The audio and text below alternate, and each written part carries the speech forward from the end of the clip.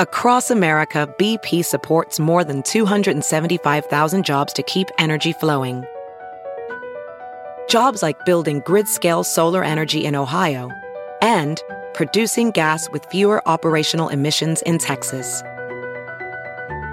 It's and, not or. See what doing both means for energy nationwide at bp.com/investing in America. Hey, friends, thanks for joining our podcast. I want to tell you about something really new and exciting called patreon.com/BP Show. It's a great way to get exclusive interviews with newsmakers, voicemails, personalized videos, political commentary, and early access to a special podcast called The Making of Bernie Sanders. Go to patreon.com/BP Show. Patreon.com/BP Show.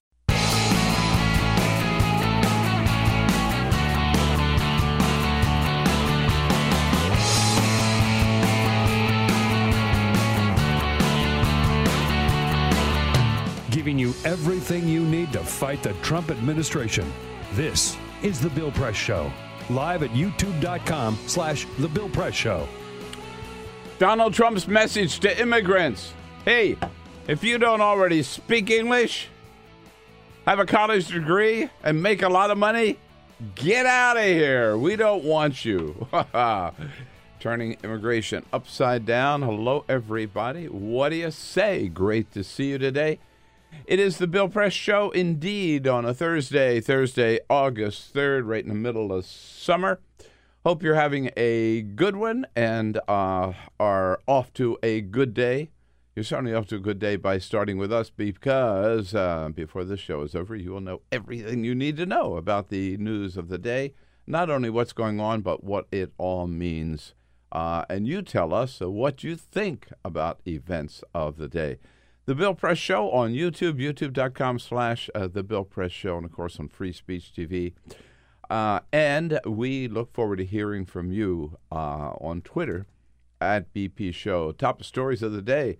President Trump living in his own little wonderland, his magic land, his phantom land at the White House, talking about phone calls that people say never really existed, never really happened. But, yeah, Donald Trump got those phone calls.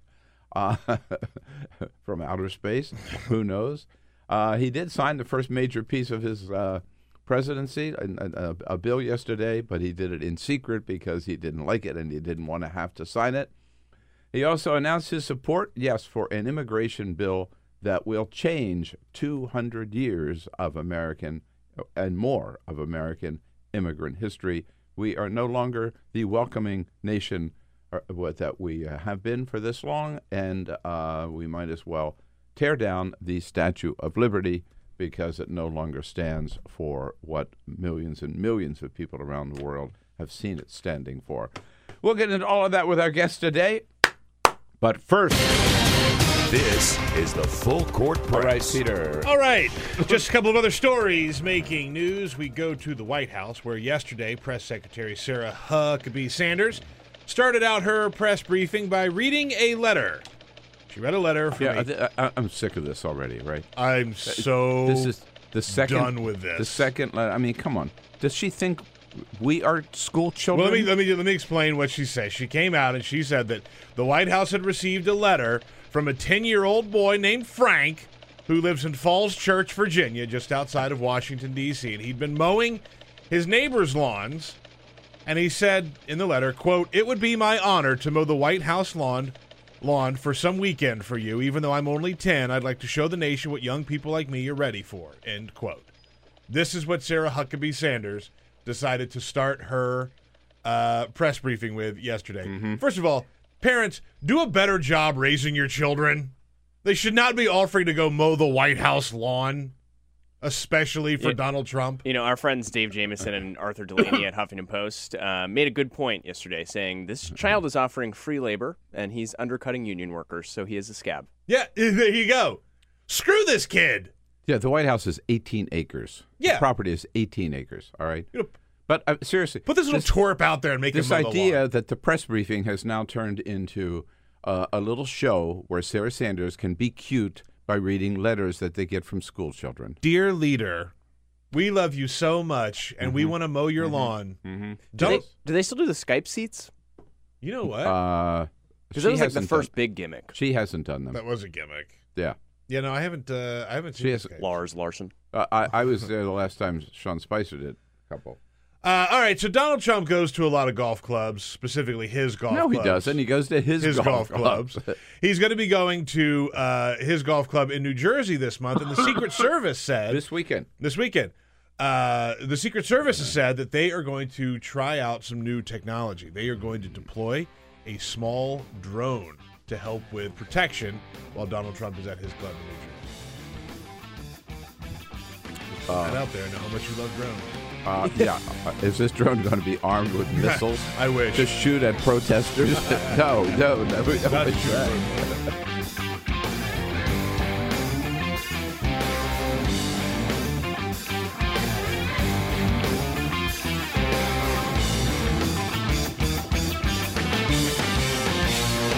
On your radio, on TV, and online. This is The Bill Press Show. All right. Donald Trump, not a happy camper today. The Quinnipiac poll shows his approval rating at an all-time low. We're now down to 33%. Pretty soon we're going to be in Chris Christie territory. Hello, everybody. What do you say? The Bill Press Show, Thursday, August 3rd. Hello. Great to see you today. Right here in the middle of summer. We're coming to you from Washington, D.C., where it is baking every single day. And that's what we're used to in July and August in Washington, D.C. So we shouldn't complain, but we do anyhow. I hope you're having a good day and a good week and a good summer wherever you happen to be. And thank you for making the Bill Press your start to the day this day, nationwide, coast to coast, on YouTube, youtube.com/The Bill Press Show. On Free Speech TV, hello, out there on DirecTV. And Chicago, hello, you're looking good today on WCPT. Don't forget, check out our podcast every day, the podcast at BillPressShow.com or iTunes. Wherever you find your podcast, you'll find us there. And special little treats for you waiting on Patreon, patreon.com. What's the latest, Peter? We still have our interview up with Ann Hornaday, movie critic from the Washington Post. Got to watch that. She's really, so really good. Yeah. It's really, really good. And it's not just a lot of movie talk. She gets into the politics of what she does, too, because movies are political. And also, every single day that you're here, we put up the parting shot, which is your commentary on the news of the day, that you could get in video form only on Patreon. So go check it out. Yes, indeed. Where do we start today? Let's start with those polls I mentioned right there at the very top. Yes, and we told you a couple of days ago some bad news for Donald Trump, poll-wise, approval-wise, because while the most of the polls, the average has been pretty low, the Rasmussen poll has been the lifesaver for him. He quotes it all the time. This is the one he said that's got 40%, 42, 45%. That's not bad at this time. Actually, it is bad. But that was Rasmussen, which was a notch above all the other polls. Well, the Rasmussen poll showed him this week, a couple of days ago, at 38% approval rating. As if that's not bad enough, Quinnipiac out yesterday with the latest, and the latest is the lowest of any poll that we've seen so far. Do you approve of the job Donald Trump is doing as president? 33%, which, of course, Donald Trump will call fake news. But what that really shows is... Pardon me. It is the lowest of any president in 75 years, at least. It's not good. Not good. But it also shows that, and this is important and significant, that Donald Trump's base is eroding. Because what people have always said at the 40 level or so, they always say, well, that's his base, and he's holding on to his base. His base is staying with him, no matter what crazy things he says or does. 33% means even among his base. Now people are saying, oh, my God, what did we do? What did we do to ourselves? What did we do to this country? We'll see how the White House reacts to that today. And I think that base will even further shrink after what we saw yesterday at the White House when it comes to immigration. Now, look, we know This is something that Donald Trump made the centerpiece of his campaign on immigration. He was going to crack down on illegal immigration by building that wall, which of course he hasn't done. That it's going to be a beautiful wall, by the way, with solar panels on top, right? And this is a wall that nobody could ever get over or under. A wall unlike any wall that's ever built in the history of humankind, because Donald Trump's going to build it. It's going to be beautiful on this side, ugly on the other side, but as ugly as it is, Mexico is still going to pay for it. So we got that whole tra-la-la on illegal immigration. But Donald Trump, during the campaign, didn't get as much attention, also talked about legal immigration. Yesterday, he stepped up endorsing a bill. And by the way, let's say right away, this did not happen yesterday in the sense that Donald Trump did not change anything yesterday. Announcing his support for a bill put in by 2 Republican senators is a long way from getting that bill passed by Congress, because this is an idea that's been around for a long time. Even a lot of Republicans don't support it for very good reason. So all this was a little press opportunity yesterday, a little photo op yesterday. But still, it is bad news for the President of the United States to endorse such a measure. They call it the RAISE Act. I don't even know what RAISE stands for, R-A-I-S-E. We'll figure that out. But the president, at any rate, announcing this is the best idea on immigration ever. The RAISE Act will reduce poverty, increase wages, and save taxpayers billions and billions of dollars. It will do this by changing the way the United States issues green cards to nationals from other countries. And he's just reading off the teleprompter there. And he said, of course, this is going to help make America great again. This legislation demonstrates our compassion for struggling American families who deserve an immigration system that puts their needs first and that puts America first. So here's what the bill would do. First of all, this does deal with legal immigration. Pardon me, not illegal immigration. This has to do with green cards. Green cards that people get, which means they have a permit to come into the United States and get a job and stay here and then apply for citizenship. We give out 1 million green cards a year. What this legislation says is that from now on, we're not just going to open our doors and say, hey, if you're interested around the world, anywhere in the world, and you want to be part of this great country of ours and help build it and make it an even better country, like most of our ancestors did, right? We are a nation of immigrants.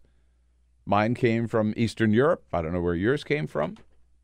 But like all those millions and millions of people who applied, who lined up, who came here with nothing in their pockets, but had a dream of a better life for themselves and for their family and being part of this American dream. That's been the tradition of the United States. Donald Trump says, nope, we're going to change that. From now on, we're only going to give green cards to people with merit, to people who deserve them. We're going to have a merit-based green card system. And what we're going to be looking for from now on are, we want people who already speak English before they get here. We want people who have some level of education, college degree, or some set of skills already before they come here. And we don't want any low-wage people. We don't want any poor people, right? We want people who are making good money, big wages. We want more billionaires and millionaires. Billions and billions. Mm-hmm. Yeah, that's what we want, right? And that's going to be the test.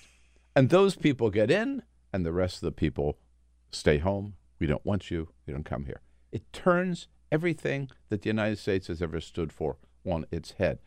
And think about it. Think about, again, the millions of people who came here.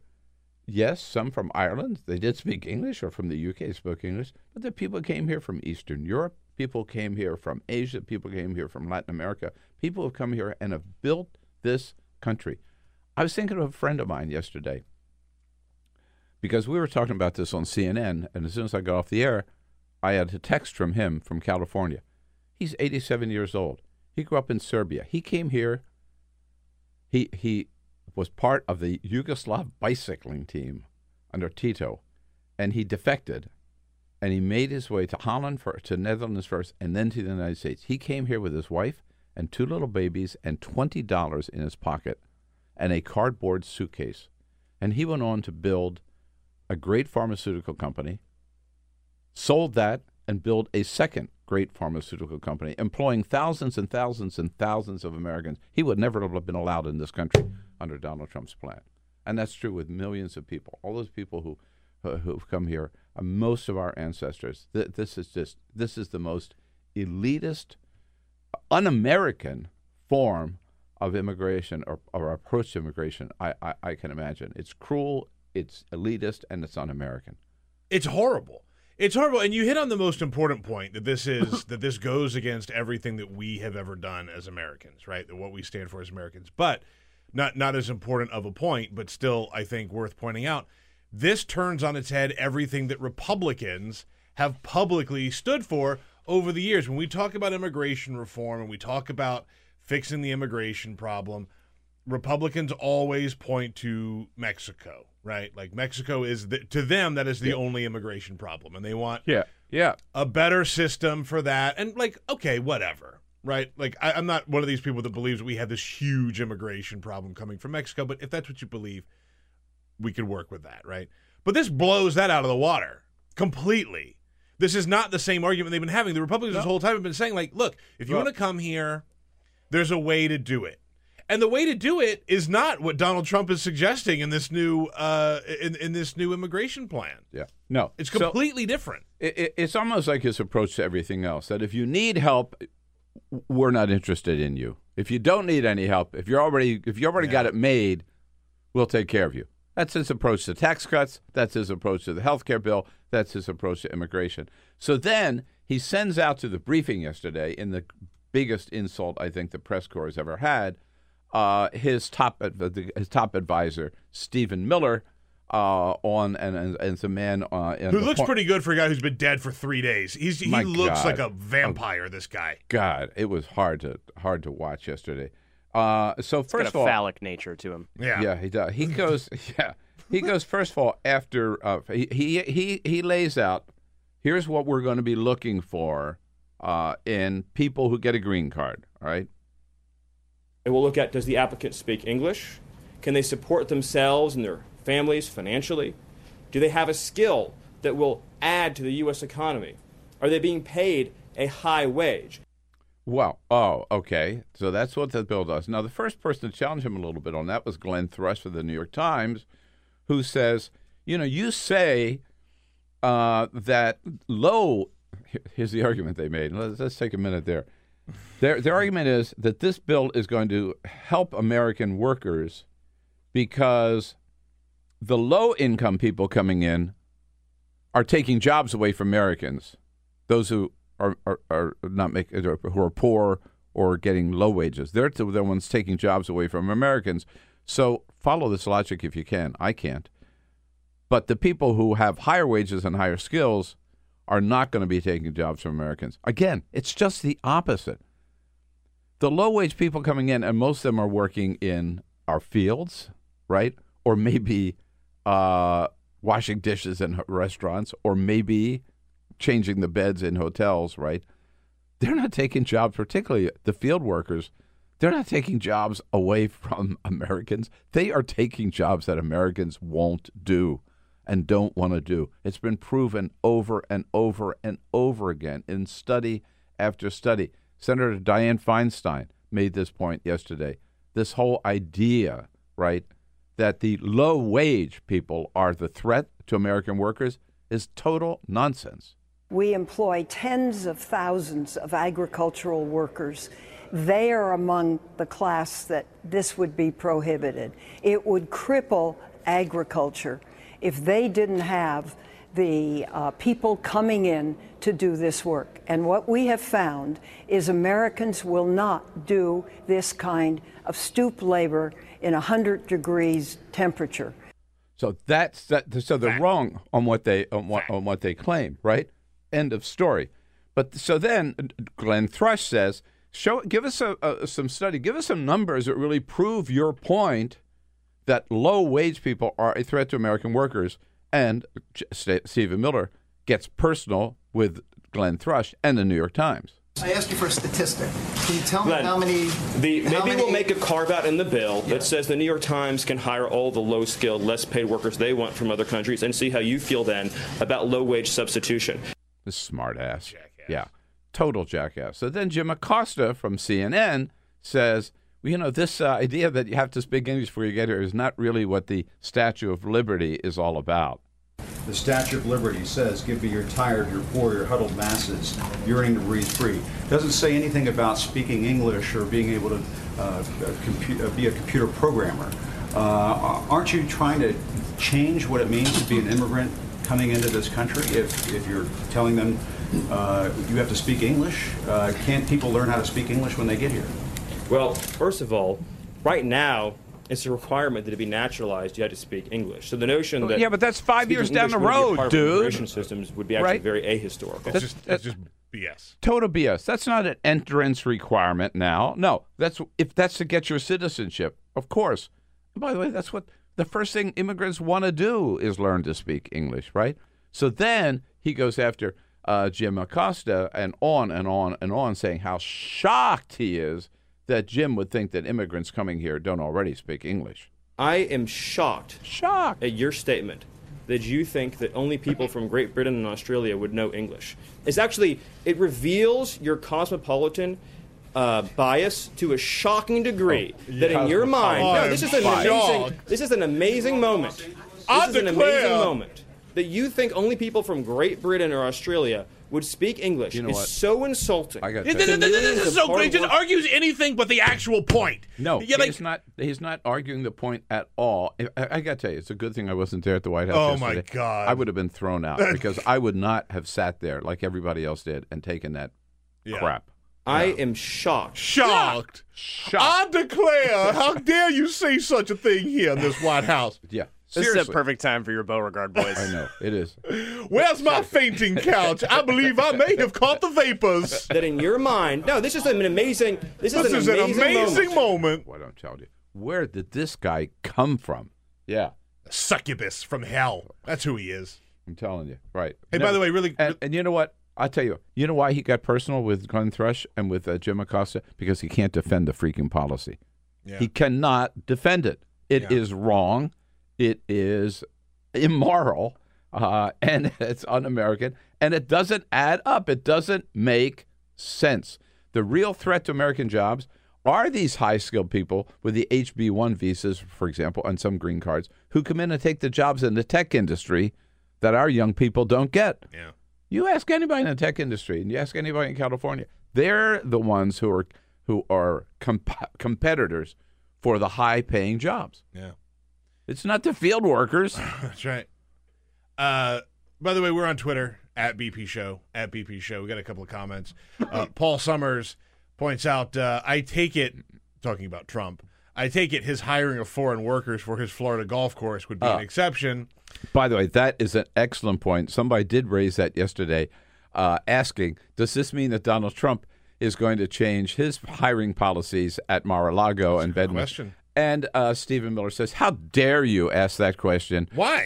Because we're talking about green cards, right? We don't want to talk about what Donald Trump is doing. Mm-hmm. Yeah. Right. No, look, that's a real legitimate issue. It's just like made in America, buy in America, except for Donald Trump and Ivanka Trump products. Yeah. Excellent point. One other quick comment. For our buddy Igor Volsky was tweeting about this yesterday. He says, as an immigrant who came to America at the age of 7, I want to take a moment to review the crazy racist immigration policy Trump just endorsed. And he went there. He called it racist. He says that Latinos and Asians, Africans, refugees will all be severely impacted by this. Irish and Italians whose family came here in earlier waves will not be impacted. To be clear, this is Igor's tweet. To be clear, if you support a policy that you know will disproportionately impact people of color and keep them out of the United States, you are a racist. Yeah, and that's what this policy is. Yeah, absolutely. We'll see how far that goes. I don't think it's going to go very far, but just the idea that Donald Trump was for it tells you everything, all you need to know about who Donald Trump really is. By the way, Donald Trump was also a man who makes things up and who says things. There is that. Right. Like he said, oh, man, you told the Wall Street Journal, my Boy Scout, there was no mixed reception there. Everybody loved me. In fact, he said, I got a call from the head of the Boy Scouts, the head of the Boy Scouts, who told me it was the greatest speech ever delivered at any Scout gathering. And yesterday, day before yesterday, when he had his first cabinet meeting and was talking about with John, it was when they swore in John Kelly as the new chief of staff, actually. And he was bragging about all the things he's accomplished in the first 6 months. Donald Trump said, I got a call from President of Mexico, President Peña, who told me that there are congratulated me on the great job we've done about stopping the flow of people coming in across the southern border, the President of Mexico.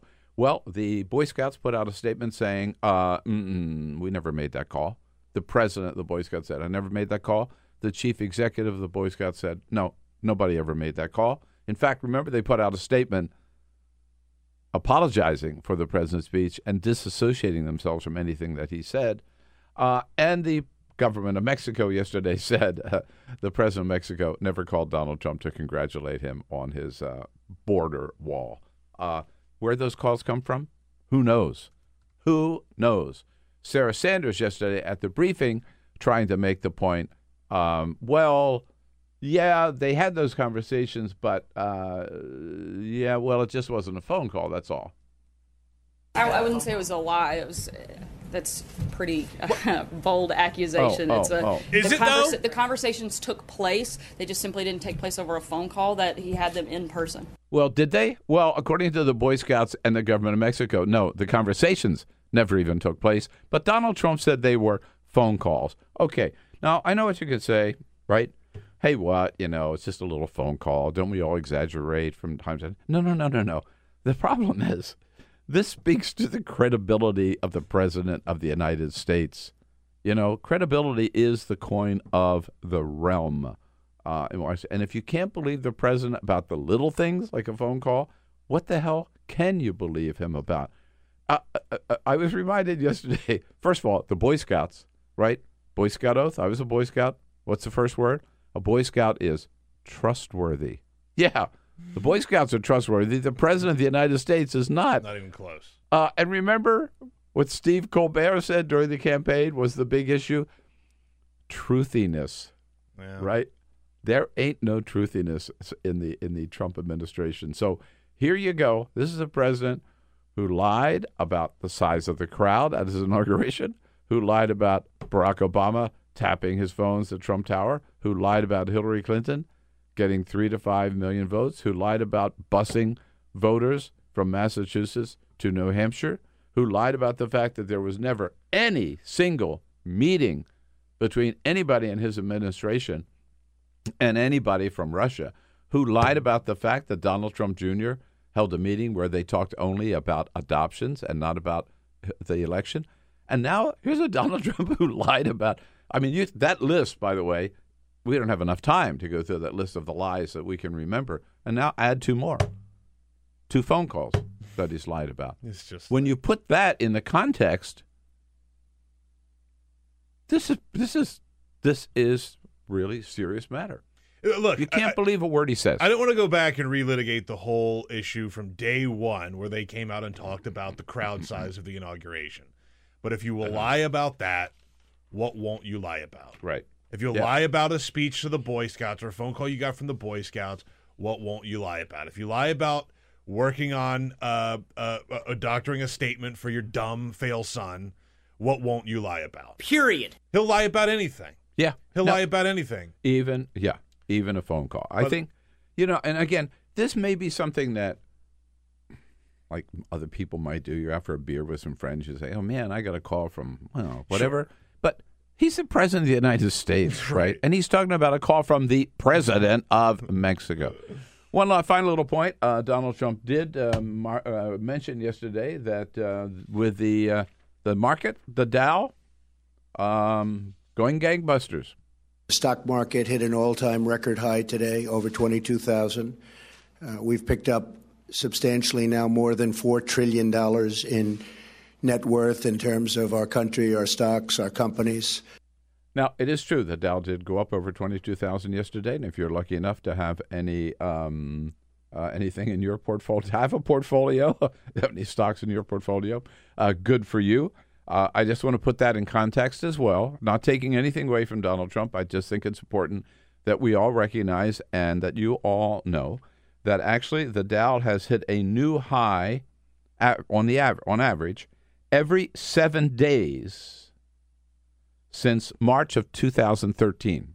Every 7 days, the Dow has hit a new high. So the Trump-Obama bump. Yes. Yes, right. That's what it should be called. The Dow has hit a new high in 30 of the last 54 months, and the Dow hit a new high more than 100 times under President Obama since 2013. Billions and billions. Billions and billions. This is another case of Donald Trump riding the Obama bump. Thanks, Obama. And taking credit for it. Thanks, Obama. I have to go back to an earlier. I have to issue a correction because I did screw up, and I'm very sorry about this. I said Stephen Miller was a succubus. My man Romaine pointed out that succubus are female. He is technically an incubus, not a succubus. We regret the error. Shout out Romaine. Shout out my man Romaine. Okay. Now, is it safe to fly? Is it comfortable to fly? Or is it safe or comfortable to even work in on today's airlines? We're going to find out that and a lot more from the president of the Flight Attendants Association, Sara Nelson, joining us here in studio. Coming up next on the Bill Press Show. Lots of questions for you. Stay with us. It reveals your cosmopolitan bias. Download our podcast. Search for The Bill Press Show on iTunes. And remember to rate, review, and subscribe. This is The Bill Press Show.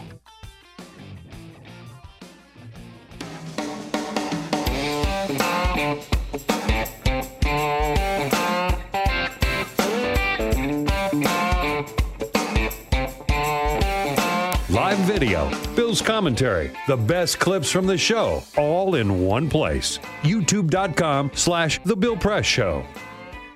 Here we go on a Wednesday. No, that was yesterday. Thursday, let's make it. Thursday, August 3rd. They all just run into each other. I know I have a hard time with the month or the day or whatever, the time of day.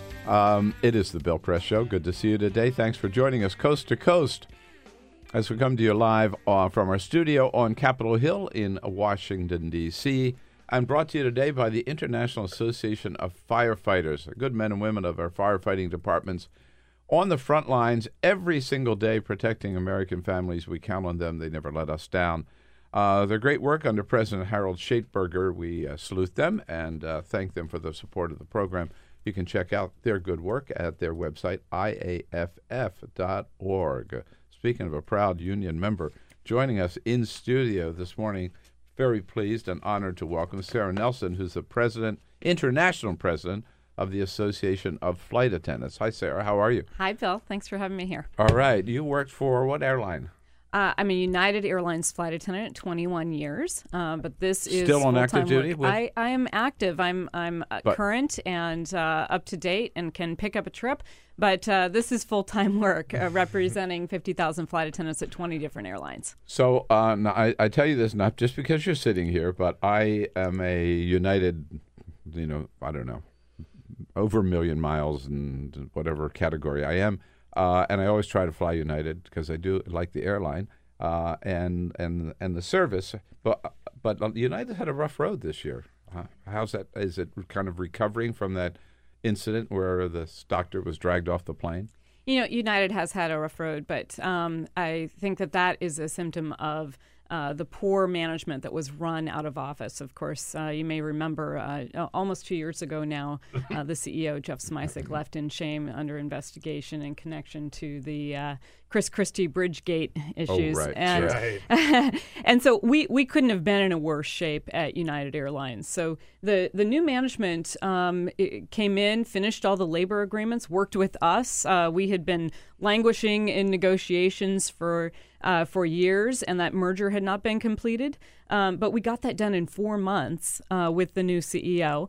And I think, they're having to clean up a lot of things that were wrong at United. But that is all getting better. It's ironic that this happened this spring as United is actually climbing its way out. And the people on the front lines are feeling very good about their airline today. So this was an incident where there was a total meltdown of epic proportions based on a whole series of events there. We had all kids on the plane. We had a security come that is not trained as law enforcement that made a bad decision there. We had employees on the front lines who didn't feel empowered to step up and step in. And but, I think that in some ways, actually, what this has done is it's gotten United very focused on dealing with these issues in the operation. And I think that the airline is really turning around even more than before.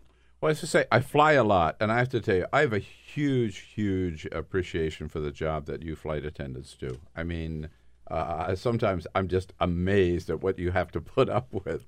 And lately, so congratulations and thank you. Lately, there's been a lot of incidents of people just, going nuts. I mean, what do you call it? Air rage or something?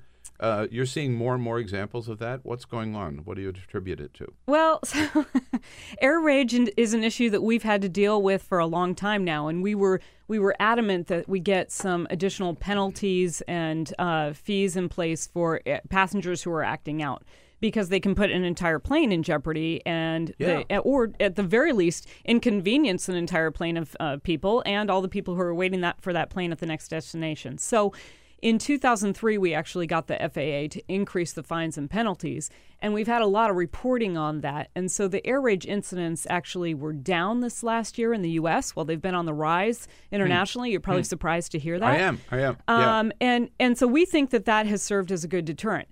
But that doesn't address the fact that all of the airlines after September 11th went through a series of bankruptcies. They tried to figure out how to make money. And in a lot of cases, that was off the backs of the employees. We had a 30 to 40% cut in pay. We had a 20-25% cut in our workforce. Staffing was cut down to minimums, so there was further cut in the workforce. People are working 25 to 50% more than they were before, and they lost their pensions. So on our backs, on the employees' backs, on the front lines, we helped turn this around. So if you can imagine, on these planes now, flight attendants are down to minimum staffing. Then through the mergers, of course, the airlines consolidated all that capacity in the industry and tried to make money by eking out every bit of revenue they can for every seat that they're flying. So our airplanes are fuller than ever, Bill. Tell me about it. In addition to that, the seats are smaller. There's an effort to pack more seats onto the plane. Oh, yeah. And this all, security is important. Safety and security have to be our number one. But what that means is that when people are getting to the airport, they're stripping down, they're going through security, they're feeling like, their personal space is being invaded. And then, there may be all kinds of things that go wrong with air travel that can be very frustrating. And you're jamming in all of humanity into a small space together. It's like the American experience is playing out on our planes. Mm-hmm. I will tell you, too, that, these are all frustrating factors that we have to deal with us, and there's fewer flight attendants to deal with them. But we've also seen a change in attitude with the national discourse in the past year. And there has been a general lack of respect for authority. There has been just a heightened anger and a greater likelihood that people are going to actually act on that in the way that they treat others. And so we're seeing that the political environment here and the discussion nationally and the the sort of lack of leadership coming from the White House, and that's saying it kindly, I think, has resulted in a different climate on our planes, and that has not helped at all. I will tell you, too, the other thing that hasn't helped is everyone carrying their personal electronic device and having their heads buried in that. And there's not even an attempt when they come to our airplane door where they're, hello, welcome to our plane. And they don't even look up and say hello. I'm the person who may save your life on this plane, but by all means, don't take a second to say hello. No, because I'm watching my phone, right? Or I've got my laptop. I do feel guilty, and I've stopped doing it. Like during the in-flight announcements, of like this is what happens in the case of an emergency. You need to know these things. Like I will take my headphones out and will like pay attention. In any other setting, it would be extremely rude to do something like that. If you think about it. Yeah, no, it's so rude. It's so rude.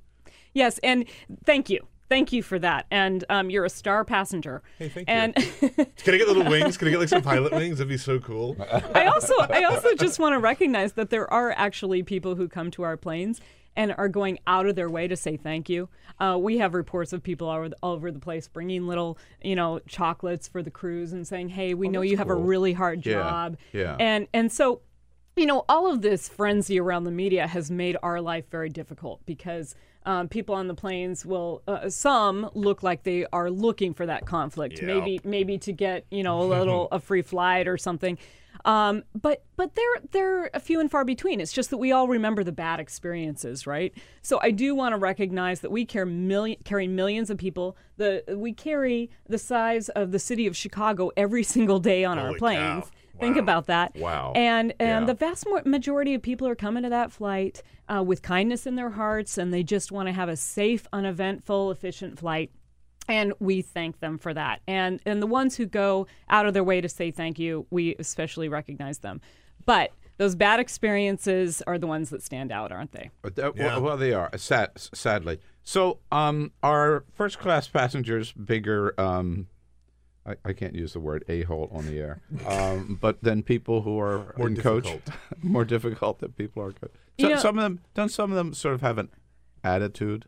What's interesting about it is that first-class passengers oftentimes today are getting an upgrade because they're a frequent flyer.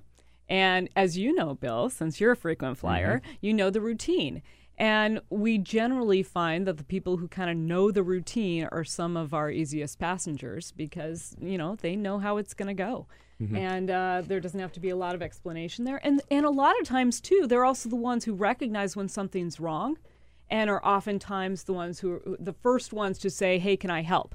Oh, yeah. Now, That's there's a That's sense good. of entitlement by some people. Right. And so we do find that from time to time. But I'll tell you, I don't think there's really any difference on that sense of an entitlement in first class or in coach.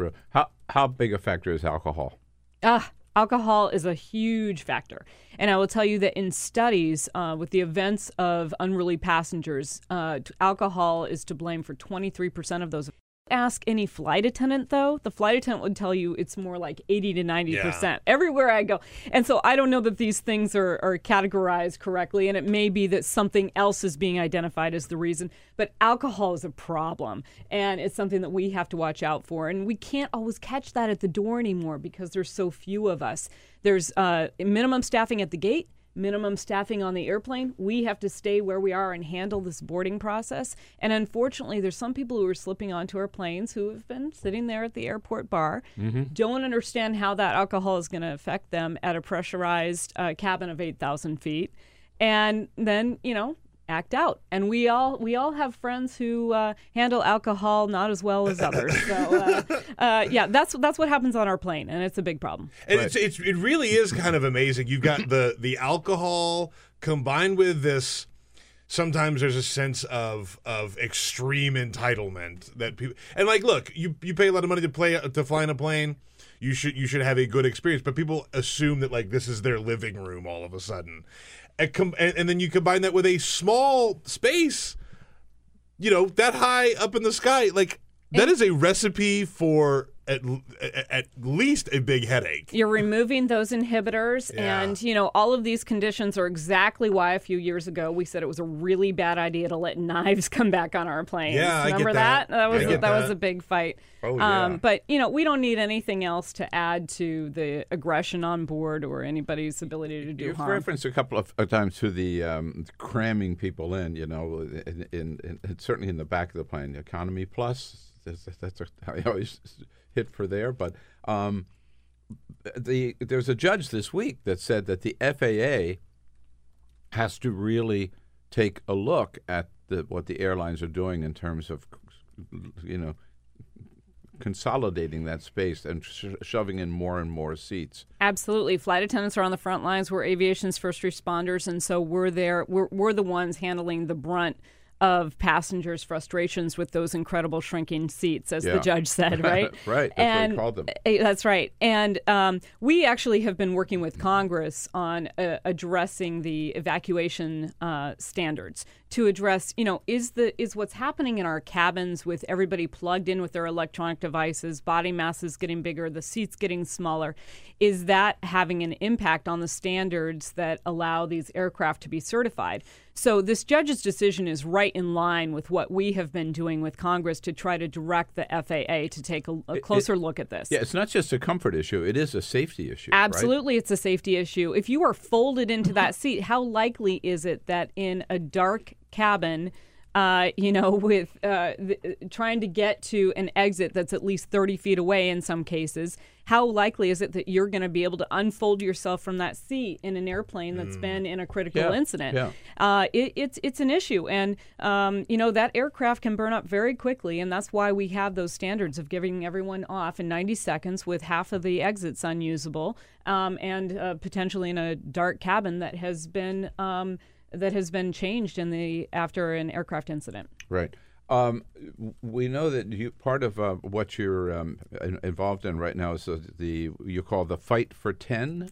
Yes. What's that all about? So in addition to flight attendants being at minimum staffing and dealing with more passengers than ever and having a large portion of our job about de-escalating conflict on the plane, we also for 30 years have said we're not getting enough rest. And so there's been 7 congressional fatigue studies that we took part in over the last couple decades. And you are going to be shocked to find out that the fatigue studies actually found that flight attendants were fatigued. And the result was that we need more rest to address that fatigue. It was shocking that that those fatigue studies had that result. But good thing that Congress what are the commissioned standards those. now, or what are so the right rules now you can get just 8 hours of rest in between two 14-hour duty periods. And so what that means is from the time you're getting off the plane and going to your hotel and getting something to eat, that's not going all through a rest normal time, course, right? that's exactly right. You're talking about, if you can get yourself right to sleep, you might get 5 hours of sleep. It's probably less than that.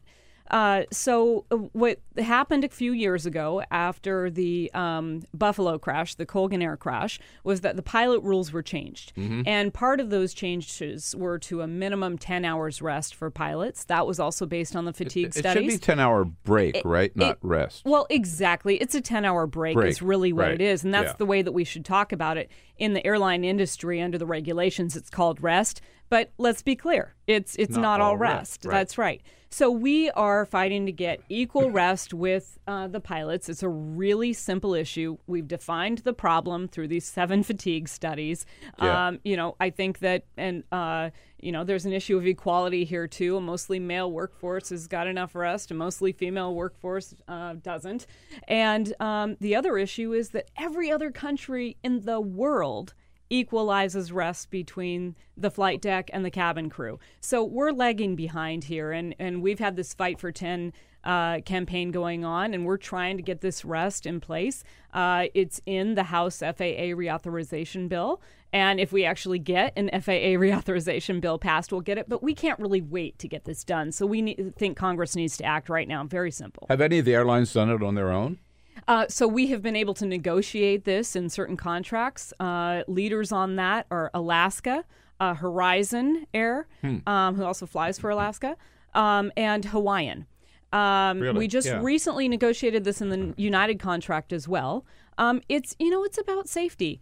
And so we just need to lift the standard for everyone, because we also know, as flight attendants, having recently gone through all the bankruptcies, that in the bankruptcy court, anything that's in your contract can be cut. If you don't have those federal minimum standards, you're in jeopardy. And there are thousands of flight attendants out there who don't have this minimum of 10 hours rest. We need to lift it. I mean, it's a bit hard. I find it hard to make an argument against it. I mean, obviously, you want the people who are flying the plane to have that minimum amount of rest or break, right? Yes. And certainly the people who are working the plane. It just makes all kinds of sense. Well, and I think, if you expect your flight attendant to be escalating issues on the plane, you probably don't want them coming to the plane fatigued. Right. No, exactly. So the fight for 10, but and also you make the very important point. It's important to have that as part of the federal regulations. Otherwise, you're going to be fighting airline to airline, and then one airline goes out of business. You have to, you got. The other issue that you hear a lot of complaints about are that maybe the fares are not going to go up, but we're going to charge you a little bit for every single thing, including that little bag of peanuts. Do you get a lot of complaints about that, and what's the reality? Well, I think what's interesting is that some of the mainline carriers are starting to bring some of these items back complimentary, which is a good checking sign. A bag, for example. But checking a bag. You just took it for granted. You could absolutely check your bag and not pay. Now here's you do. The reality, Bill. The airlines had to figure out how to make money. And we know that because we carried them on our backs for years with cuts to our own pay to make them continue to fly. So airline ticket prices, believe it or not, on an average, somebody in a certain city is going to say, that's not true in my city, but on an average are 40% below what they were in 1980 if you adjust for inflation. So airline ticket prices have not increased throughout the years during this experiment of deregulation. But the airlines have had to figure out how to make money. And so what they have determined is that the biggest driver of buying those tickets is cost. So they're going to look for the cheapest ticket cost. When you have these ultra low-cost carriers like a Frontier or a Spirit that does all this segmentation of fees, the other airlines have had to figure out how to compete with that. And that is what has driven these baggage fees. So if the airline ticket prices could all be raised a little bit to cover these fees, that would be very different. But the airlines have not found how to raise the ticket prices and be able to compete with some of these other airlines who are doing the segmented costs. And so this is the reality of where we are today in order to make money. So it's probably not going to change. I don't see that changing. It seems that the industry has really moved to those fees. And the behavior of passengers, I feel strange talking about this as a union representative, but the behavior of passengers in buying these tickets has shown that people are willing to take this on. Because if I am someone who's willing to just travel with my backpack and I've got all I need, why should I pay to check someone else's bag? I want to just pay for my ticket price and not have to pay for that portion of travel. But if you want to travel with, a couple 40-pound bags and you can't get them on board, then you're going to pay for that in addition to your ticket. And that's the way that the industry has gone. Well, I am a no-check luggage, carry-on passenger. He could be leaving the country for 3 weeks, and he'll carry like his duffel bag with him that he can put in. I'm super impressed with that. No, I have. I mean, that's who I am. But I cannot believe some of the luggage that I see people showing up at the airport on. I mean, not just one roller bag, and not just like a little roller bag. I mean, like a trunk with wheels on it, and they'll have two of them. I want to know where they're going. And do they understand that they're just going to be carrying around a lot of dirty laundry with them for the rest of the trip, right? It is amazing some of these people have. What impact have these? There are more and more of them popping up all over the place. These, I don't know, what do you call them, low-cost or budget airlines had on the industry, like Ryanair in Europe. And here I guess it was Southwest, or still is maybe. Well, so Ryanair is a very different model than Southwest. Southwest is actually just a very different model than the rest of the airline industry. They run with the same type of aircraft. Here. They have a lot of. They figured out how to get their costs out of the operation rather than putting it on their employees. The model that Ryanair operates on is how can we avoid any labor laws or union contracts, and how can we put the costs on those frontline employees. It's a model that it has been attempted to bring to the U.S. This flag of convenience model is really what it is, so that they can certificate the airline in a country with the lowest labor standards. We saw this in maritime. 100,000 good-paying U.S. jobs went out of the country because flags of convenience overtook maritime, which allowed these ships to be flagged, say, in Liberia, where there are very low labor standards. And they can hire those crews at those low labor standards. And let's not forget the oversight, too. So there's no oversight on these safety standards that we've been talking about all day, right? So this is something that we've been fighting against, too. And there's a bill in Congress right now, H.R. 2150, Flags of Convenience Don't Fly Here Act. So we are promoting co-sponsors for this bill because there has been an attempt through the Open Skies agreements to bring some of these carriers from Europe or from the Middle East over into the U.S. and to operate under this market, under this plan. Our airlines can't compete with that, and what it's going to do is undercut American workers and ultimately force our airlines to start to think about flagging our carriers outside the U.S. too. Very quickly, we're running out of time, but I want to be sure that people can find out so much more about all these issues, Fight to 10, everything else, and how they can express their support at your website, which is afacwa.org, right? That's correct. We'll put a link up on our website. It might be hard to remember, afacwa.org. Final point, which I don't think we can emphasize enough. You mentioned this equivalent of the population of the city of Chicago flying every day, right? Yes. And yet airline travel is so safe today, isn't it? It is the safest mode of transportation in the world, and that is because the people on the front lines have demanded it be that way.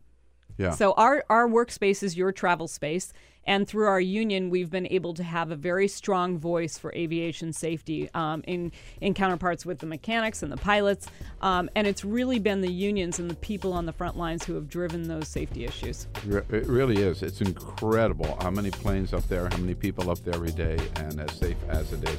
Thank you for the great work that you're doing. Thank you, Bill. And thank you for coming in today.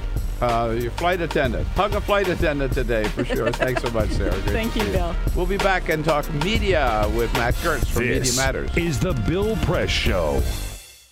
Hey, everybody, this is Bill Press. Thanks for listening to the Bill Press and Friends podcast. And now, do yourself a favor. If you haven't already done so, subscribe to the show on iTunes. Here's what you do. Just search for the Bill Press Show. Then you can take us with you and listen in anywhere you go. And you'll get new shows from us as soon as they're posted. And one more thing. If you really enjoy Bill Press and Friends, please help us grow by telling a friend, writing a review, and giving us a rating on iTunes. It's so great to have you on board. Many thanks.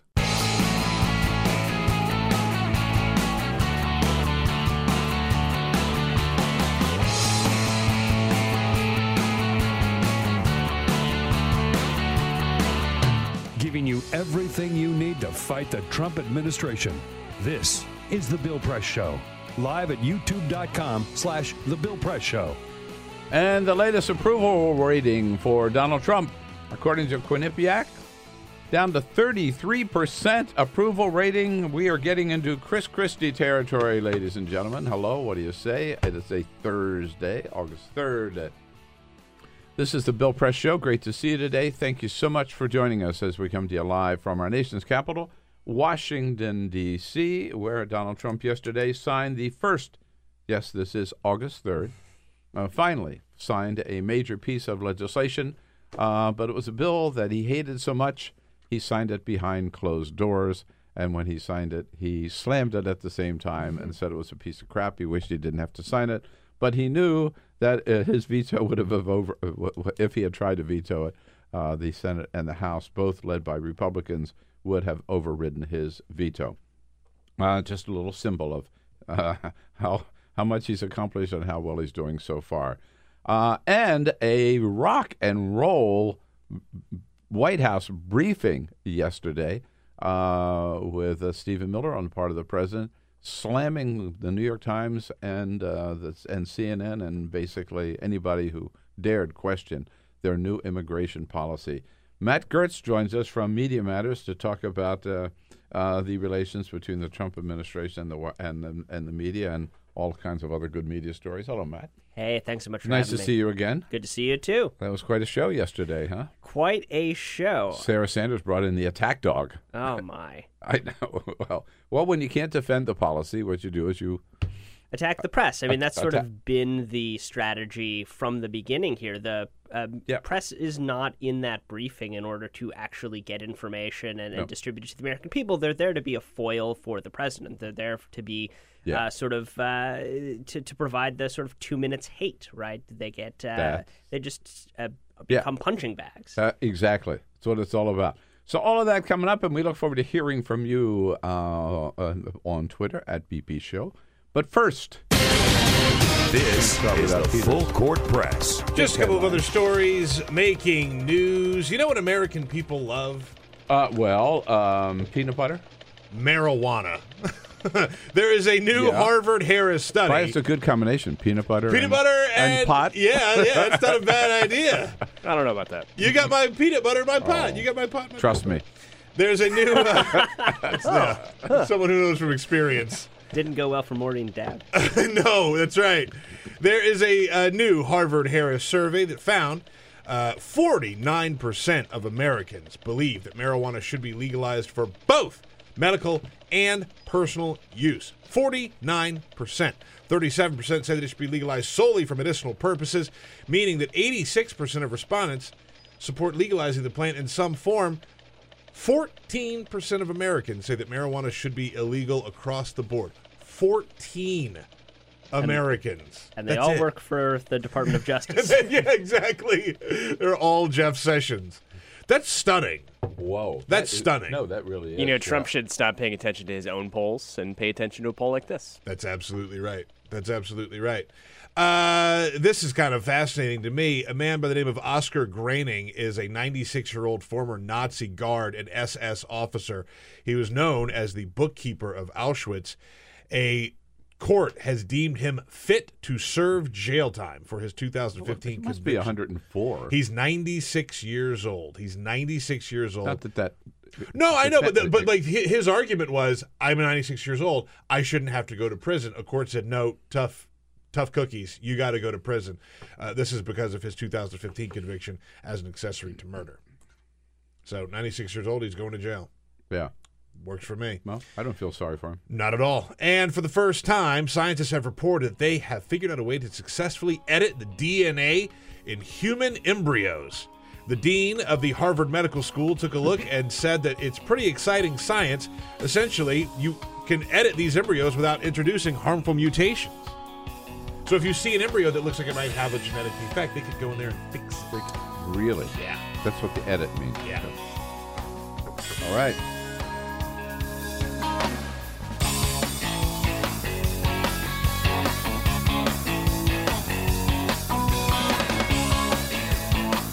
On your radio, on TV, and online.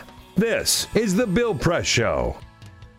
All right, Donald Trump's message to immigrants today is a new one for the United States. The message is, if you don't already speak English, we don't want you here. Stay away. And if you don't already have a college degree and you don't already make a lot of money, stay away. We don't want you here. Turning immigration upside down with this new legislation that Donald Trump supported yesterday. Hello, everybody. It is the Bill Press Show on a Thursday, August 3rd. Great to see you today, and thank you for joining us as we boom out to you on YouTube, youtube.com/The Bill Press Show, on Free Speech TV, and also out in the Chicago area. Great to join you on WCPT. Matt Gertz joins us, Senior Fellow at Media Matters for America, with so many so much media news about the media, media-making news. It's hard to keep up with. Hi, Matt. Great to see you. Hey, great to be here. Thank you so much for coming in.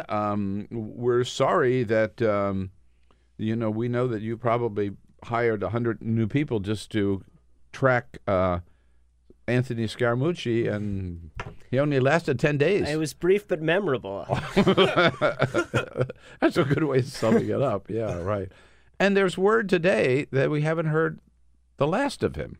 That he is teaming up with Bill Shine, who was fired from Fox News, to do some kind of, what is it, a podcast that he's doing now? He's going to speak directly to the Americans. He will be hosting an online event on Friday where he will address the American people directly.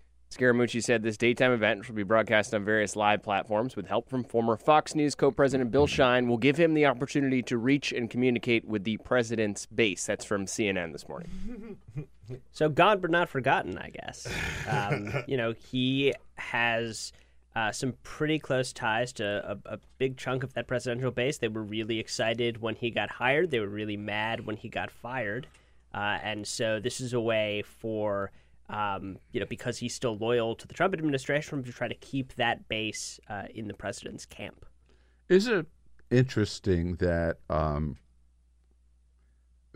it was a week ago tomorrow, right? His vulgar rant against Reince Priebus that ended up getting him fired. But Donald Trump never said one word about it. I mean, I think that...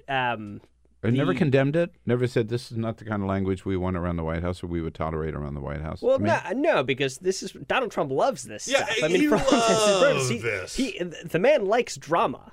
He does not seem to have a huge problem with his aides beating up on each other because he spends a good amount of his time beating up on those aides in public too. And so, you had Sarah Sanders saying that the president was disappointed with the language that he used, which is, of course, that's ridiculous. I mean, this is Donald Trump. This is the man whose, various comments about the women that he apparently enjoys sexually assaulting could not be played on some networks.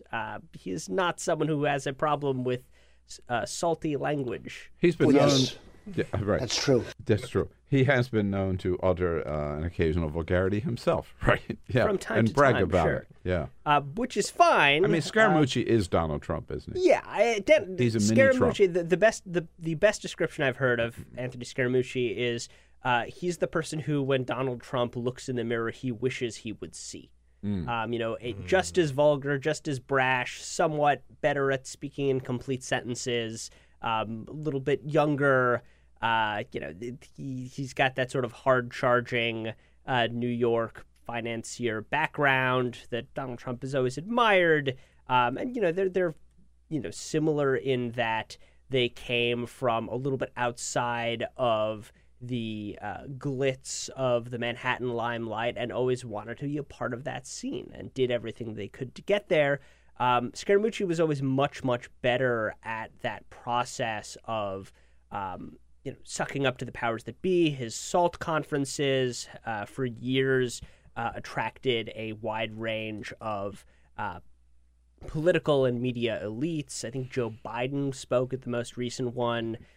So he found a way to put himself at the center of that world in a way that Donald Trump never really pulled off. So what you're saying is we haven't seen the end of Scaramucci. No, I don't think so. I think most recently he was talking about how he wanted to basically set up some sort of political operation in support of the president. There's a lot of the president's ability to surround himself with that sort of grifting operation has always been quite impressive. So basically what we'll end up with is a richer Corey Lewandowski. Yeah. There's a lawsuit filed this week by a detective by the name of Rod Wheeler, who claims that the White House and Fox News were working together to try to spread the story that Seth Rich, young staffer for the DNC, who was murdered here in the District of Columbia, was actually not murdered. He was assassinated. His murder was ordered by the Clinton operation because he was leaking emails to WikiLeaks, which is a disgusting bit of fake news they were trying to spread. But what do we know about efforts or contacts between the White House and Fox News on this issue? Yeah, so this lawsuit was one of those that just knock your eyes out of your sockets. Reading through the lawsuit when it came out, you go through it, and it really has everything. It has Republican political operatives. It has Fox News. It has, the White House itself. And it's built on a set of emails and text messages that taped conversations that Rod Wheeler has. And, I don't know how far because he was himself a Fox News He was a Fox frequent News guest, or was he a contributor? He's a Fox News contributor. Who was taken to the White House by this guy, Butowski. Yes, so Ed Butowski is a Dallas businessman. He's a longtime conservative commentator, a big supporter of the president. He goes on. He is not a Fox News contributor, but someone who has been on Fox News and Fox Business fairly frequently. He's written for Breitbart. He's appeared on Steve Bannon's radio show. He's got all the right media credentials. Yes, he's got all the right credentials. And he, to hear him speak, he is someone who just sort of finds these stories and blows them up into the conservative media with as few fingerprints as possible. And I think from this lawsuit, we get a good sense of how the sausage is made around this sort of thing. So Butowski hires Wheeler to, back in, I think, February, to look into the Seth Rich murder. Seth Rich was a former Democratic staffer, murdered in June of last year. This immediately created a wide range of conspiracy theories, and those sort of spiraled through until Butowski got a hold of them. And so basically, Butowski and Wheeler are working with a Fox News reporter named Malia Zimmerman. And what we see with this lawsuit is that Butowski appears to be working with the White House as well. In April, according to the lawsuit, Butowski and Wheeler go to the White House. They meet with Sean Spicer to brief him on this. Spicer has confirmed that this happened. Yeah. And says that he took the meeting without knowing what it was about, which is the second time we've seen a high-ranking Trump official claim that they just take meetings without knowing who's going to be there or what's going on. This is the same story that Jared Kushner told about the meeting with Russian operatives during the campaign. I don't know how plausible it is that these people just meet with whoever. But so they briefed Spicer on this. They don't have much of a story at the time. A couple of weeks later, Trump fires James Comey. The day after that happens, Wheeler says that Butowski and Zimmerman, the Fox News reporter, came to him and said that they had a source at the FBI saying that Seth Rich had been in contact with WikiLeaks. The conspiracy around this was always that Rich had somehow leaked the DNC emails to WikiLeaks rather than having them be stolen by Russian hackers. Yeah. And so the story sort of spirals on from there. The Butowski tells Wheeler in text messages and recorded voicemails that Wheeler has that the White House is extremely interested in the story, that the president has read the first draft of the story and really wants it to be out there. That this is one of those cases where, we've got Butowski making this claim to Wheeler based on we don't really know. This is a case, I think, that calls out for more reporting and perhaps congressional investigation to determine what exactly is going on there. But Fox and Friends runs with the story, and then later they retracted the story. Yeah, Fox and Friends runs with the story. Sean Hannity runs with it for 3 or 4 nights in a row. He's really the central force on Fox News pushing the story day in and day out. I mean, he had dabbled with it back last year, but he really takes it on and makes it his own because... and this is a point that Butowski makes in his emails, the idea is that if Seth Rich provided the emails to WikiLeaks, then the entire Russia collusion story is nothing. Right. It's all been created by the media, which is the story that Sean Hannity desperately wants to tell. Right. And Hannity finally backed off when Seth Rich's parents, as I recall, or his family, got to him and just said, please, a little decency? That, and apparently he had a long conversation with several of his lawyers who presumably told him that he would be in a lot of trouble if he kept pushing this thing. But he was pushing the story after. I mean, Fox News retracted their original story, right? And Wheeler claims that part of the reason they did that was because the story had fabricated quotes from him. I don't know how true that is. Obviously, it's a huge ethical disaster for Fox News if that is the case. But certainly, the story's central claims were garbage and immediately disproven. And so Fox had to pull the story. Sean Hannity's never pulled the story. He's never apologized for anything that he's done. He just kind of walked away from it. Yeah, he sort of walked away from it. Right. It really is. I mean, the whole thing is just so grotesque. It is. Absolutely. It's just so grotesque. And, I remember the days of when Bill Clinton was president and there were these stories flying around that the Clintons had Vince Foster murdered, which are insane, which are completely insane. And it's just we really haven't gotten much better than that in the media, This is cut from the same cloth. Same exact cloth. I mean, we haven't really gone much further. It's the same crap. I'd actually say that this might be worse. I don't disagree with that, by the way. I mean, I don't disagree. Yeah, I mean, for two reasons. One, I mean, at least Vince Foster was a public official, right? You could make he to some extent. I mean. It's still a quantum leap, but he's in that circle. He's in that circle. I know what you mean. Yeah, Seth Rich is literally no one had ever heard of him. Right. Outside of the grieving members of his family and his circle of friends before this happened. And the second part is, from what I understand of the Vince Foster scandal, the conspiracy theories were aimed at damaging the president's administration, but sort of in a much more vague way, whereas this is a deliberate effort to push back against the notion that the Russian government tried to interfere with our elections and succeeded. Yeah, right. So yesterday, Matt Gertz is with us from Media Matters for America, MediaMatters.org, our media watchdog on the left, doing such an incredible job for, 11, 12 years now? I think it's, what year is this? 13 years. 13? Now. Yeah. All right, 13 years now. So in our time together, we have never seen a White House briefing like we saw yesterday, where Stephen Miller, on behalf of the president, comes out to brief reporters on what this new immigration policy of that Donald Trump supported yesterday is all about.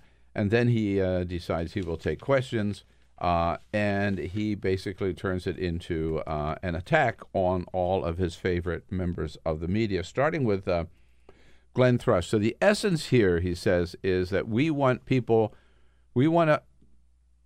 change immigration policy so that we're only going to give green cards from now on to people who already speak English, already have some kind of skills or a college degree, and make a lot of money. We don't want any low-wage people coming in. Glenn Thrush asked the question, can you back that fact up that this is a threat to American workers, meaning having low-wage people coming in is a threat to American workers? What studies do you have to support that? Stephen Miller getting personal with Glenn Thrush. I asked you for a statistic. Can you tell me how many... Maybe we'll make a carve-out in the bill that says the New York Times can hire all the low-skilled, less-paid workers they want from other countries, and see how you feel then about low-wage substitution. Yeah, that's how he answers the question. And then Jim Acosta from CNN makes the point that what the Statue of Liberty is all about, right, is not necessarily that we demand that people speak English before they get here. Steve Miller is shocked. He's actually shocked by such a statement. The Statue of Liberty says, give me your tired, your poor, your huddled masses, yearning to breathe free.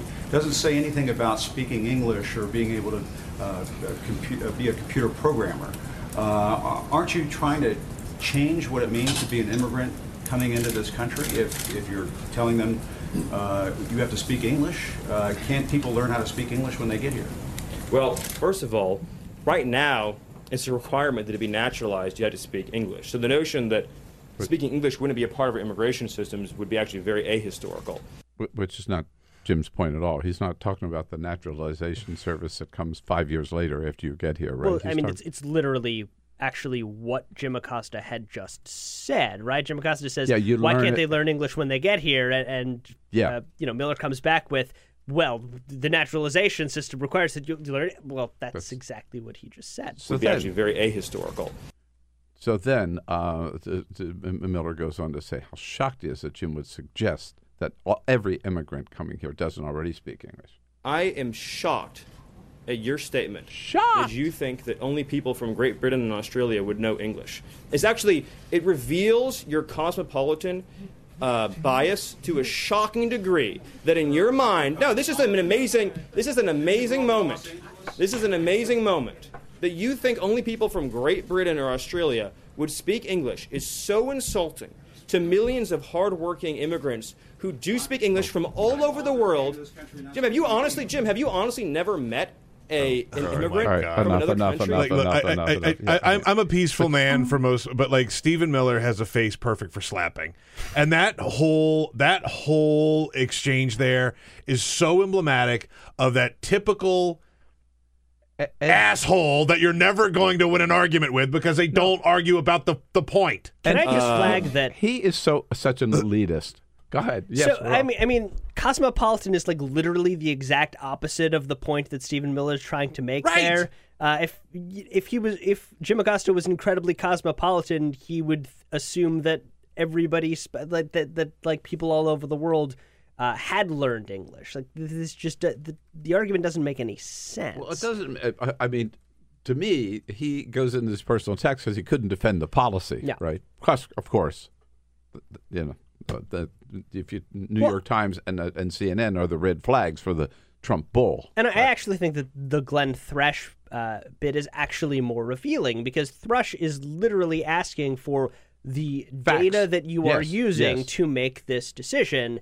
And Miller comes up, there's an excellent piece by Philip Bump of the Washington Post on this, just sort of analyzing this segment of the discussion. Miller doesn't name any statistics at all that supports his position.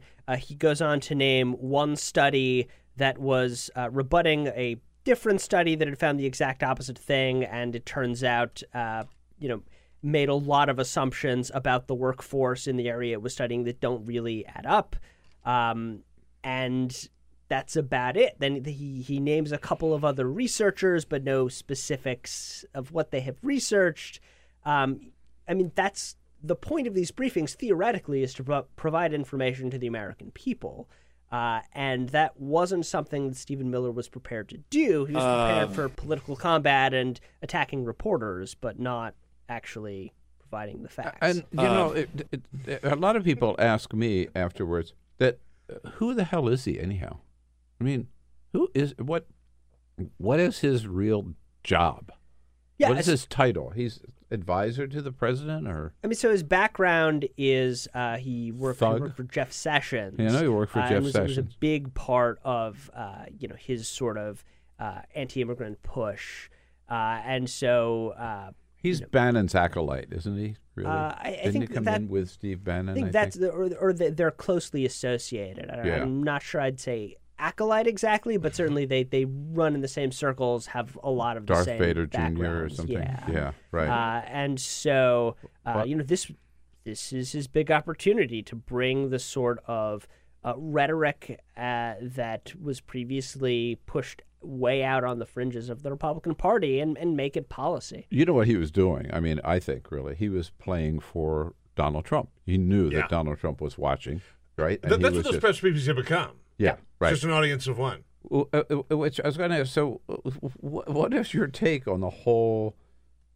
attitude and this ongoing war? It's really what it is on the part of Donald Trump and those around him and the media.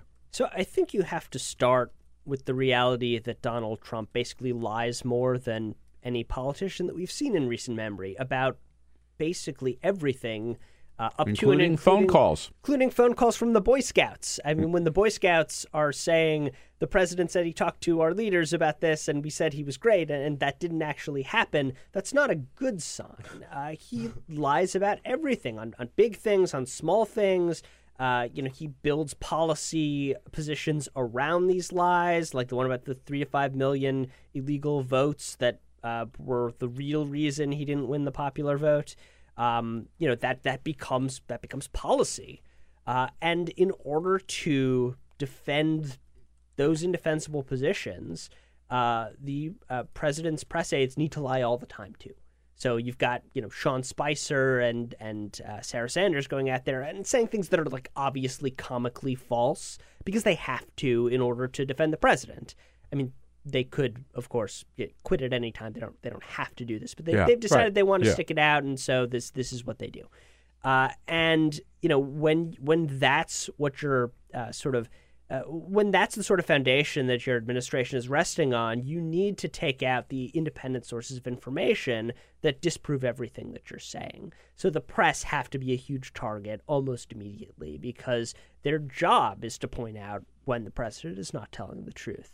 When organizations like the CBO were producing analyses that disprove the central contentions of the Trump economic or health plan, they need to be, damaged as well. They need to be, this is the administration playing to their base and trying to hold them in by, basically discrediting all other sources of information. I think that's one part of, that's the sort of logical part of what's happening. The sort of illogical part is Donald Trump really doesn't like it when people say mean things about him, and the press says a lot of mean things about him, and he becomes irrational about it and lashes out on a fairly constant, personalized basis. Matt, I'm glad you mentioned that because Donald Trump is tweeting this morning. He is tweeting this morning. These aren't crazy tweets, but it does get to your point. He tweeted about the stock market, trying to take credit for all of that. But then his most recent tweet, he says, "Our relationship with Russia is at an all-time and very dangerous low. You can thank Congress, the same people that can't even give us H-care." All right. So that is what the president just tweeted about 10 minutes ago. All right. So attack Republicans in Congress. Yep. Why not? Sounds like John Kelly's doing a great job. Yeah. John Kelly's really reined him in. The pivot is working, everyone. This is the time. This time it happened. Well, and he says, relations are at an all-time low. This is the man who just, 2 weeks ago sat there with Vladimir Putin at the G20 and said, we're great friends and everything's going to be just fine. And we had a great meeting. And then they had another meeting later that night, right? Because they say, buddy. Just like he had a great meeting with the head of the president of China, ate their chocolate cake together. If we just did the things that Putin says, our relationship with Russia would be much better. Yeah. That's just that. That's fact. That's what Donald Trump wants. Apparently. And the Senate Republicans said, we're not going to play that game anymore. Yeah, incredible. So just one final question about Sarah Sanders. I mean, she's been there just a little over a week on her own, but before that she was doing several briefings. Your quick report card on Sarah Sanders as press secretary? I mean, I think you got to give her an F for what the job is supposed to be and an A for what she's made the job, right? Like the point of the briefing is to give information to the American people, to give information to the press, to answer the questions. She doesn't answer any of the questions. She says that she hasn't talked to the president about basically anything that reporters ask about. She has apparently talked to the president about the letter from the 10-year-old. She's not going to give you basically anything that reporters need to do their jobs, but she'll, do what the president wants out of these briefings, which is lash out at the press on a regular basis. As a member of the White House Press Corps, I would second your motion that if you're rating her as a smart-ass, sarcastic person who never answers one single question and tells all kinds of lies, Sarah Sanders is your Nailed person. That's her. Give her an A+. You should try to get one of those 10-minute meetings with no explanation of what it's about, and you can tell her about that. Oh, yeah. All right. Hey, Matt, thank you for what you do, and thanks for coming in today. Matt Gertz at Media Matters. All your friends over at Media Matters, say hello for us at MediaMatters.org. Back to the political situation of today with Elena Schneider from Politico, coming up next here on this Thursday edition of the Bill Press Show. No, this is an amazing moment. This is an amazing moment. Get social with Bill Press. Like us at Facebook.com/Bill Press Show. This is the Bill Press Show.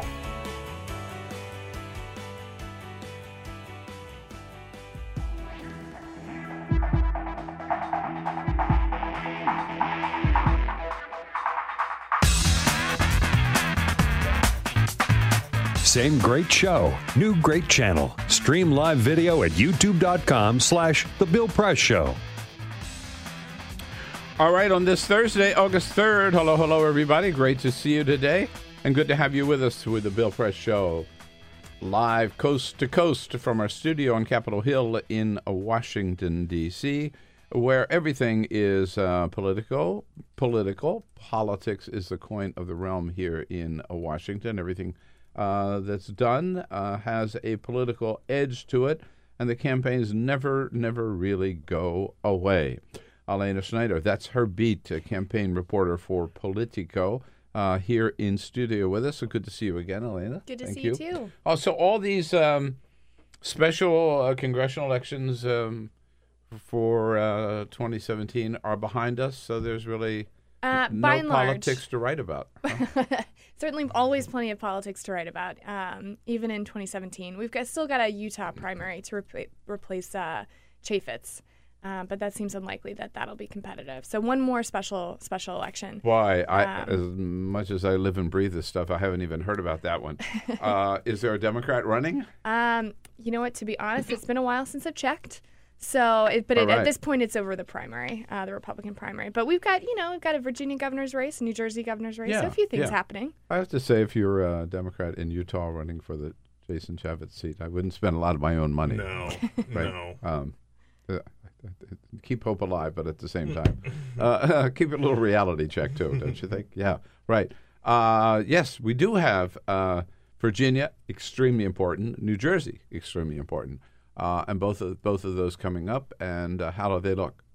It looks like they're both still leaning Democratic at this point. Virginia, we didn't get any surprises out of the primary. We had two super intense primaries. Ed Gillespie got a surprise out of the primary. Well, in the closeness, I should say. Yeah. We didn't get a surprise in the candidates who actually came through. Correct. And we're not losing Corey Stewart anytime soon. He's now going to run for Senate, so that'll be fun. But that one's going to be close.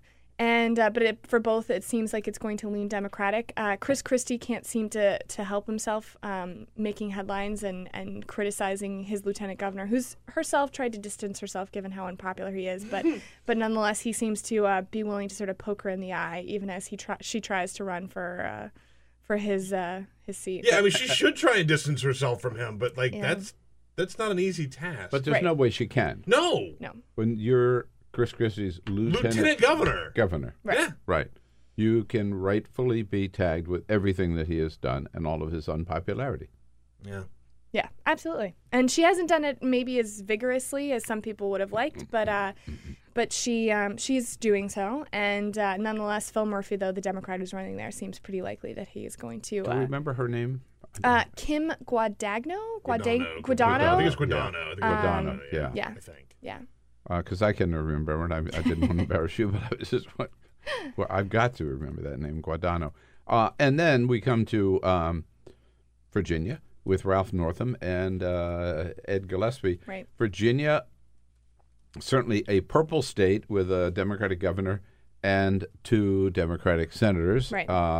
But still a Republican legislature. Right. It's really two states, Virginia, these days, right?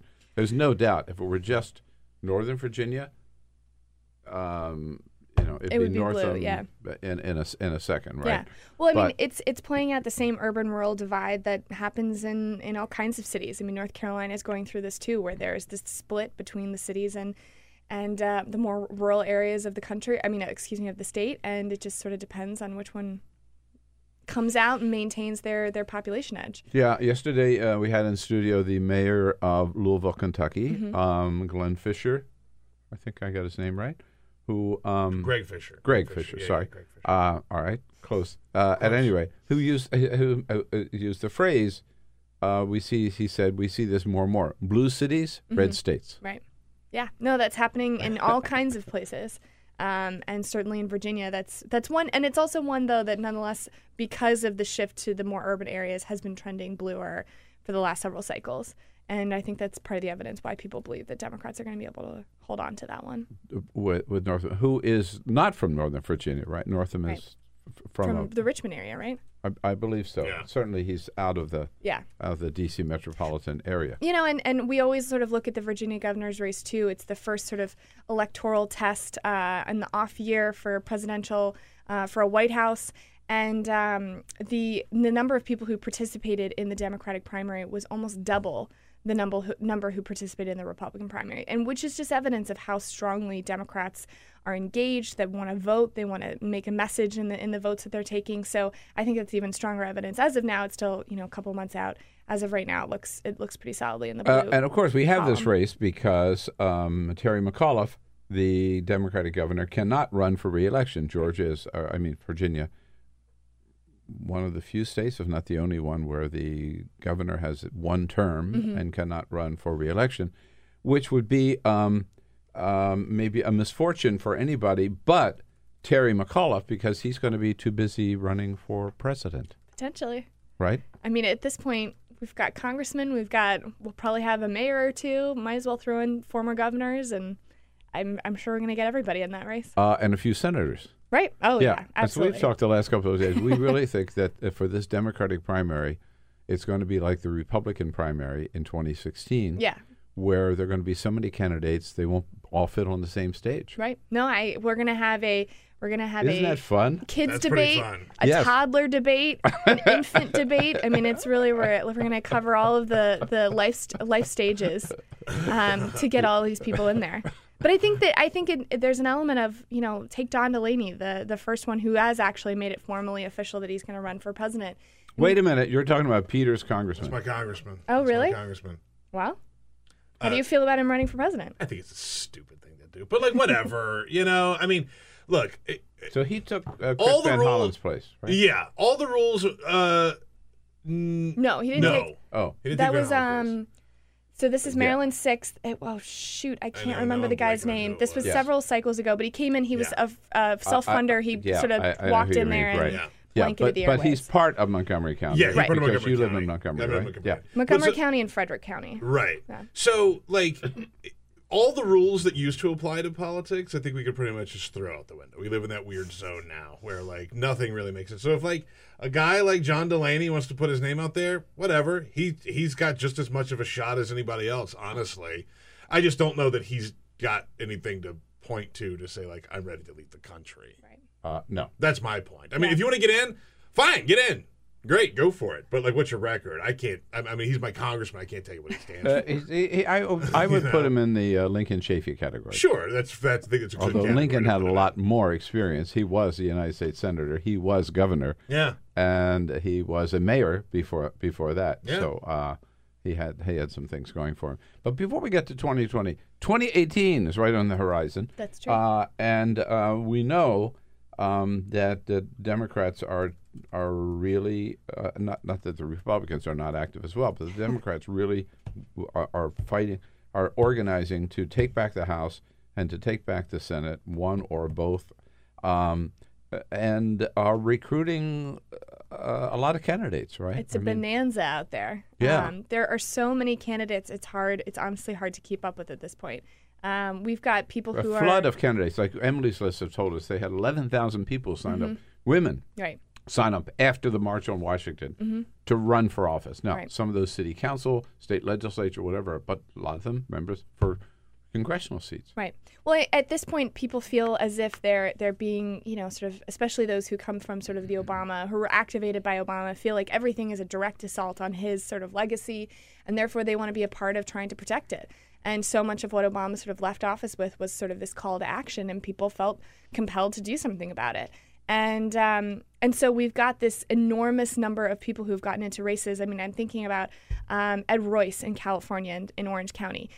I don't believe he even had a challenger in that race. Pete Sessions in Texas is the same way. Both those races now have super active Democratic primaries with not one, not two, 3 or 4 different really qualified candidates who are hardcore fundraising and who are going to really battle it out.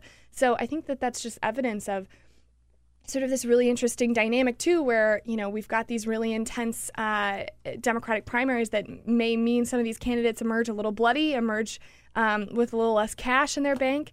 And it may make it a little bit more difficult, but I think at this point the energy is still there that they're going to sort of emerge largely unscathed. No, and even the last time around, I mean, I'm thinking, okay, California is my territory. I was Democratic chair of California 20 years ago, but like Darrell Issa. Darrell Issa never had a serious challenge. The last time, he almost got knocked off, right? I mean, it was It took a couple of weeks before they determined who won that race, and he barely won it. Yeah. And so he's very vulnerable this year.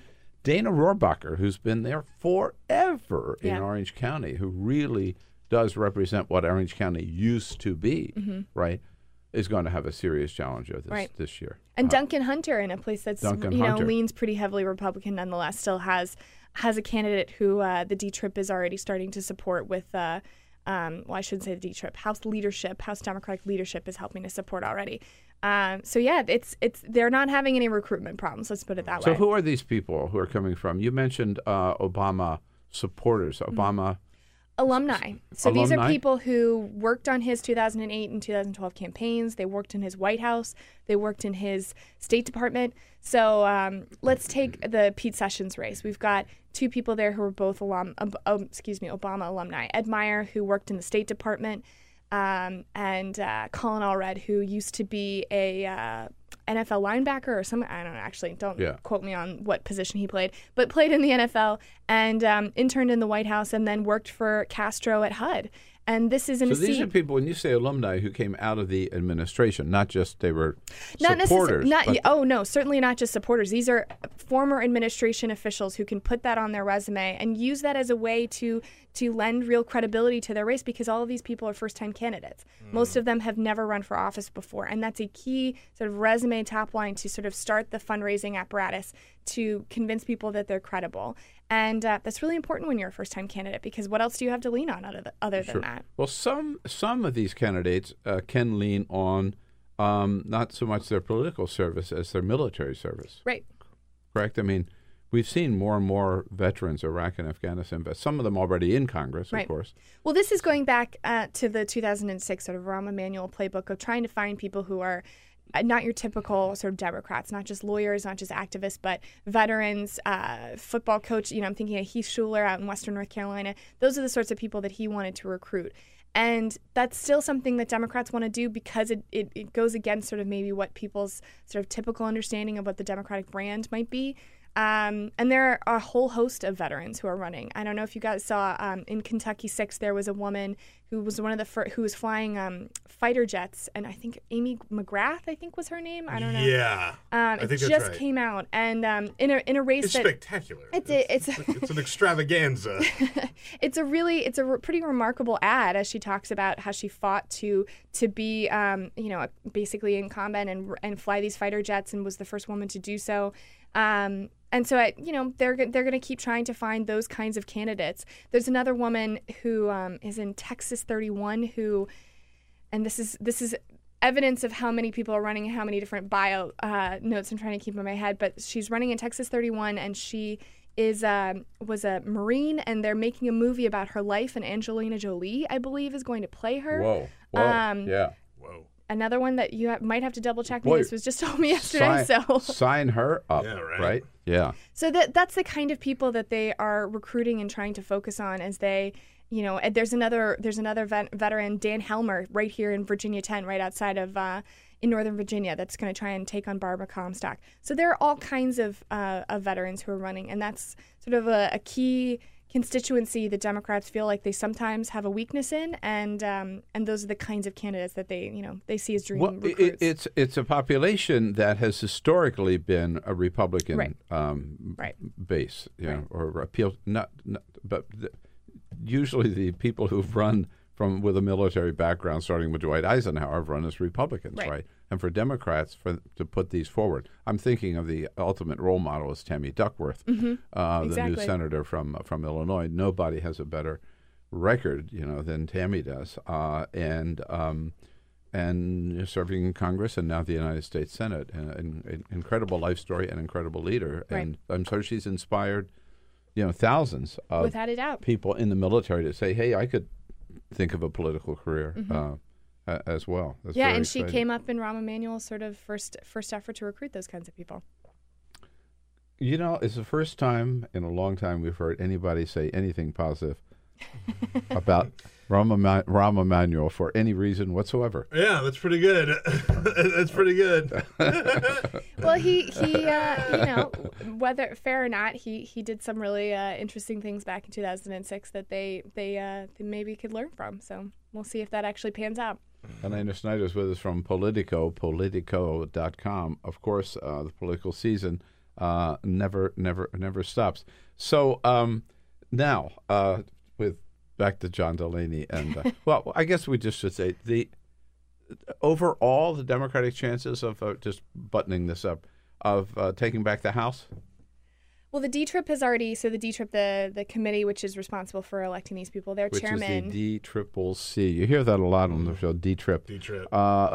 Democratic Congressional Campaign Committee, right. DCCC or D-Trip. Yes. So their chairman, Ben Ray Lujan, has already sort of declared that the House, that they're going to take back the House, that the House is in play. There's an element of... They have said that every 2 years for the last... Well, there isn't also an element of PR in that because he announced it the day after they lost the Georgia special election, the most expensive loss in House history. So I certain that they were trying to turn the page on that loss. But I think that the House is a lot more has a lot more volatility and a lot more possibility to flip than even arguably the Senate at this point. I'm not saying that both are not possible, but given sort of the way that the House changes according to the popularity of the president, that means that all of the evidence that we have so far stacking up, the conventional wisdom stacking up so far, would suggest that there is a strong possibility that they could retake the House. Then again, conventional wisdom is apparently a moot point occasionally, and at this point in our politics. So they've got to put good candidates in. They've got to have a message that says more than just we're against Donald Trump, which they're still sort of struggling to figure out. They're very sort of awkward rollout of the economic message that was totally lost in the news coverage because Jared Kushner came out at the same time, which was maybe a bad calculus on their part. They're clearly still stumbling along you're occasionally. Talking about the release of the Better Deal right, last exactly. week in Berryville, Virginia. Right.